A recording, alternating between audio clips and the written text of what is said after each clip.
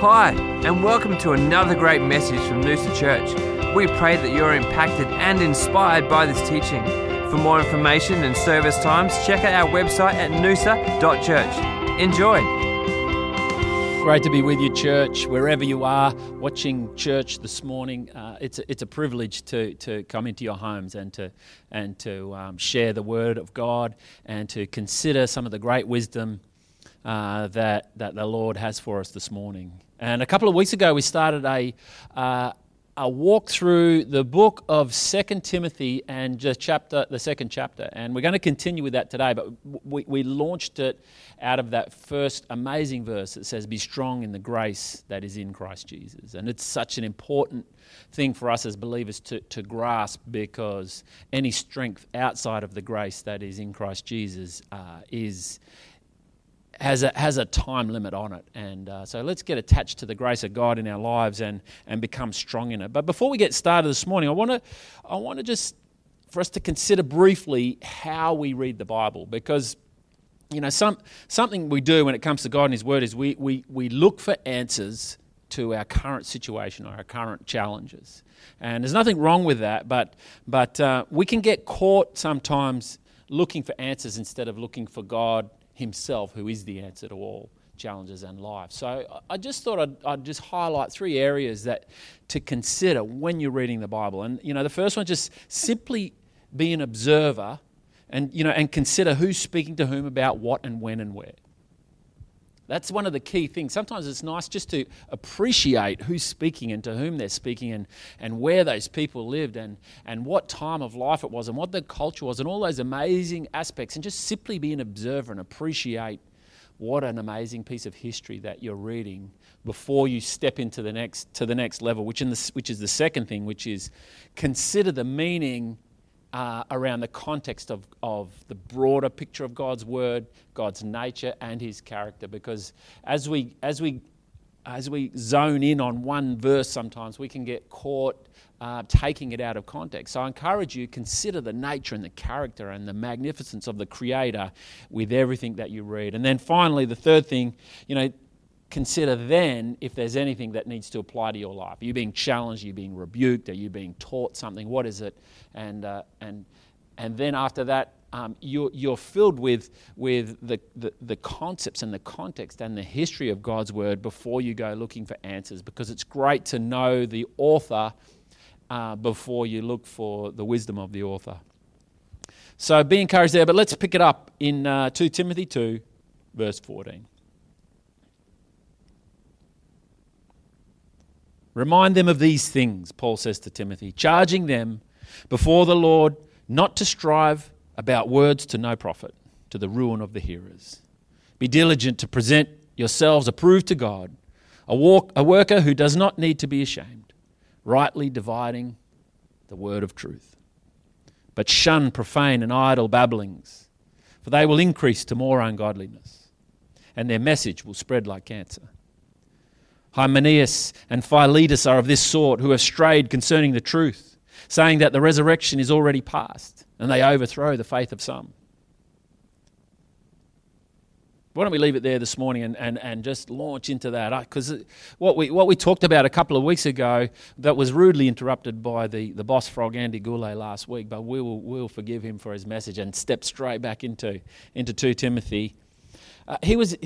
Paul was encouraging Timothy in the tough side of ministry, in the sacrifice and the suffering and the challenges of ministry. And this week, Paul shifts direction to Timothy as a worker. And let's be encouraged around that this morning. So verse 14, remind them. Who's them? Them is the faithful people. That's you and I. Remind them of these things, charging them before the Lord not to strive about words to no profit, to the ruin of the hearers. The challenge here is to remind them of those things which they already know. This is the real work of ministers. A lot of times we get caught as ministers, and you might get caught as a believer too, constantly looking for new information and new facts about God and new facts about this and new revelations of the Bible. A lot of the time we need to be reminded about those things that we already know. Deep in our heart of hearts, we know that the core of life is dedicating that life to the glory of God and the well-being of those around us. Most of the time that wisdom is already deeply embedded, but we want a different version of it. We want a different package. We want to answer a problem today instead of build a relationship over here that rears that problem less significant in our lives. Let me remind you this with the question: is your daily life an act of worship? When you do anything, is it an act of worship? And I know, for you and me both, the answer to that question is not all of the time. So here I am today reminding you that the key to life and the key to scriptures and the key to your relationships with God and with each other is to live a life of worship. Not just singing songs on Sundays, not just having worship music playing, but a life that is a song unto the Lord. And then he comes to the challenge after that, to stop arguing about words. Consider this, church, the book, the Bible, this book here, the Word of God, the sword of the Spirit. It's the most powerful document of all time because it's living, because it's timeless. Why? Because it, along with its author, is eternal. Yet here's the amazing thing. We can take these eternal words, we can take these eternal truths about freedom, and we can take them selflessly or we can take them selfishly. And I want to encourage you this morning out of, Galatians 5:13 says this: "For you, brethren, have been called to liberty. Only do not use liberty as an opportunity for the flesh, but through love serve one another." See, most of the arguing that we have in life and as believers around Scripture, are predominantly resolved by a life that is fully surrendered to God. The things that we argue about, the things that we want to defend, the things that we want to challenge other people on, really fall by the wayside as we focus on Him, as we seek first the kingdom of God. A lot of these other things that we're arguing about, that we're fighting for, that we're striving for, become less relevant because the Lord takes care of those things as we focus solely and wholly on Him. I know most of the time I'm arguing that I'm right and that you are wrong. And you're doing the same with me, I'm sure. So I ask myself in the argument, or generally after the argument, who was I defending? What was I defending? Was I defending God? Was I defending my experience? Was I defending that? Did I get halfway through an argument, realize I was wrong, but I was so into it I just needed to win the argument? This answer to this question tells me so much about myself, and unfortunately for me, generally leads me to give someone a call and apologize to them after the conversation. But let's move on to verse 15. Be diligent to present yourself approved to God, a worker who does not need to be ashamed, rightly dividing the word of truth. Church, there's a point in your relationship with God that you transition from being a weary and heavy-laden recipient of God's mission to being part of that mission. And we actually call it the co-mission. Jesus sent us out. We title this passage of Scripture, the Great Commission of God. We become co-missioners with God on His mission. At some point you transition into that. And the key point here is to be diligent, it says. Be diligent. That is, have a focused effort, not to study the answers of God, but to study the way God does things. And then take steps of faith in that direction. Be diligent to present yourself approved to God. Be diligent. Have a focused intent. Have a focused effort to study the way God does things. Sometimes we're so busy trying to find the answers that we need to win our argument in an area of our lives that we don't focus our effort on the way God goes about things. Approved unto God means using His ways. It's an approved method. An approved method of living in the kingdom of God is living according to His ways. What was the church first known as? They were known as the people of the way. What are we studying? We're studying God. We're studying His nature, His character.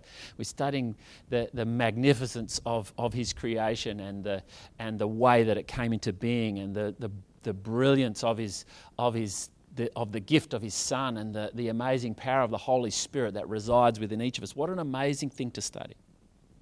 What do we do once we study them? We go and prac. Sometimes prac's in the church. We get around each other. We look at each other. It's such a blessing right now to see so many of you in our food outlet in the church, just spreading the love of the gospel to the people of Noosa. It's just an amazing atmosphere to seeing you all just bringing that so much love at the moment. And, one of the sad things about this season that we're in, when it comes to an end, a lot of you guys are going to go back to work and we're going to miss you and miss serving alongside of you.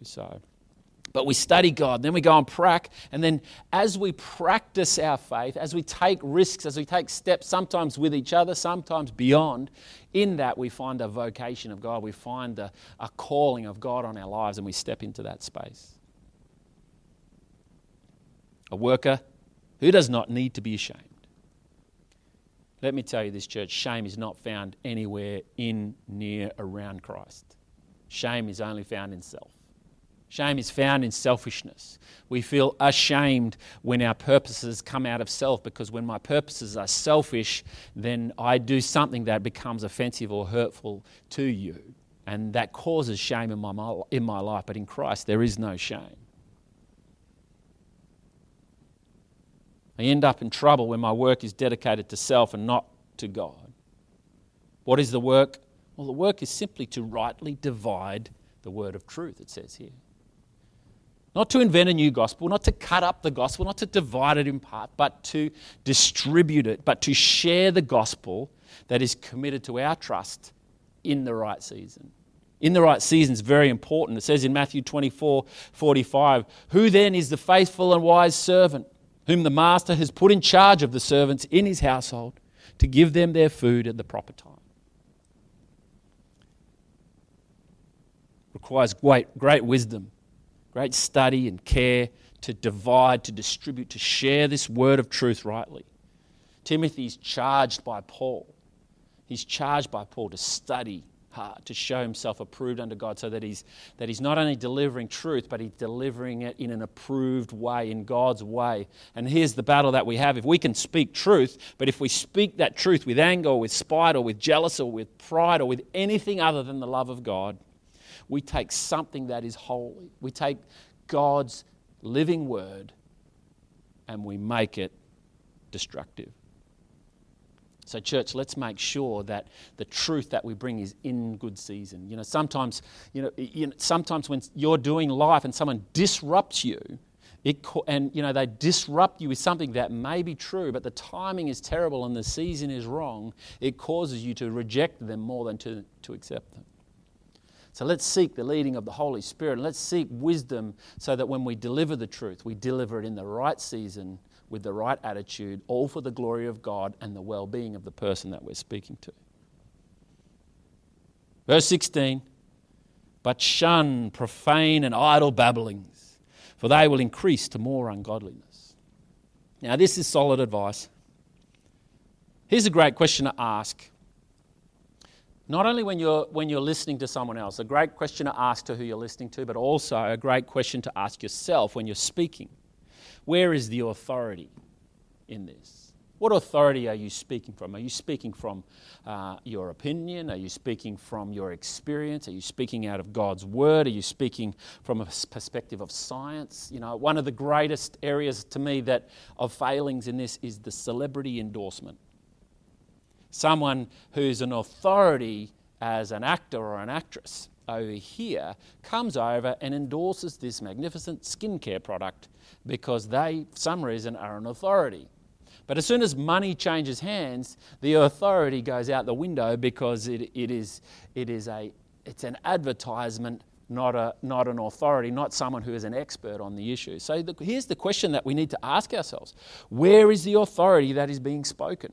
Because we think of profane and idle babblings as just waffle, as just things that are irrelevant or superficial. But in reality, sometimes it's our social commentary about life. We take something that someone's done well over here, and we attribute their authority in that area, so they must be an authority in every area. So ask yourself the question, church. What is your authority as you speak? When someone else speaks to you, consider what their authority is on the issue. Because sometimes people are speaking out of pride, sometimes they're speaking out of fear, sometimes they're speaking out of their own explanation of their own experience. Profane and idle simply means worldly and entitled. And things that are worldly and entitled lead to more selfishness. It's a dangerous place that we find ourselves in church when in an information age where we listen to so much information and defining whether someone's an authority or whether someone's not an authority is a very difficult thing to do these days, but we must go on that search for transparency around the source of truth, around the source of wisdom. Because it rolls on into verse 17, it says this, and it says, and their message will spread like cancer. Hymenaeus and Philetus are of this sort, who have strayed concerning the truth, saying that the resurrection is already past, and they overthrow the faith of some. And when the gospel message becomes selfish, it talks about cancer. It's like rust in metal, isn't it? It weakens the structure of a solid piece of steel when it becomes rusty, and information that is a half truth or a partial truth is like a rusty metal car. When errors or partial truths come into the church, they often spread quickly. Sometimes they don't, but they often spread quickly. It's a shame we can't get a face mask for partial truths in the church, isn't it? Because we talk about things that spread very quickly and we protect ourselves from those things. But it's very difficult to protect yourself from a partial truth. The only way that we can do it is to know this word so well, to study this word so well. When we see something that is partial, that is false, that is not true, that brings me to a selfish way of looking at it, we recognize it as not the whole gospel. Partial truths paralyze us, church. A great example is along these lines. We can be willing to believe enough of God to stay comfortable, but not looking deeper into the parts of God that require something of us. Remember we spoke about that transition from being a recipient of the mission of God to being a co-missioner with God. And sometimes we need to recognize that we're on that journey, and we need to step in faith from a space of being a recipient of the mission to being a co-missioner in that space.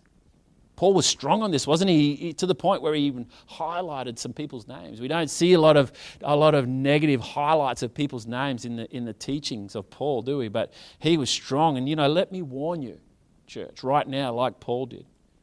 Seek the source of authority and truth from those people that you're listening to. And make sure that when you're speaking from an authority that you are aware of, that you know and that you trust. I encourage you to, church, listen outside of your desires from time to time. Listen outside of things that you agree with to sharpen you, to challenge your own paralysis. Sometimes we get paralysis in the information that we listen to because we only listen in one direction. We love something, and the beauty of the online world that we have now is we can listen in one direction for the rest of our lives without budging off it. That's how much there is in every direction. I challenge you to get off to break the paralysis of your listening by listening outside of your area of agreement and outside of your area of desire. And 2 Timothy 4 charges us in this area. It says, I charge you therefore before God and the Lord Jesus Christ, who will judge the living and the dead at his appearing and his kingdom. Preach the word. Be ready in season and out of season. Convince, rebuke, exhort with all long suffering and teaching. For the time will come when they will not endure sound doctrine, but according to their own desires, because they have itching ears, they will heap up for themselves teachers, and they will turn their ears away from truth and be turned aside to fables. We need to preach the word, church. Remember, the church is meant to be the pillar and the ground of truth. Not popularity, not wealth, not health, but truth. Jesus said those amazing words, I have come that I may testify to the truth. Now, I ask for that challenge on us as well. Please challenge us. Challenge the substance of the messages you hear from us. We want to be clearly preachers of the word. We want to be pillars of truth in our community. We don't want to be pillars of popularity. We want to be pillars of truth. So challenge us.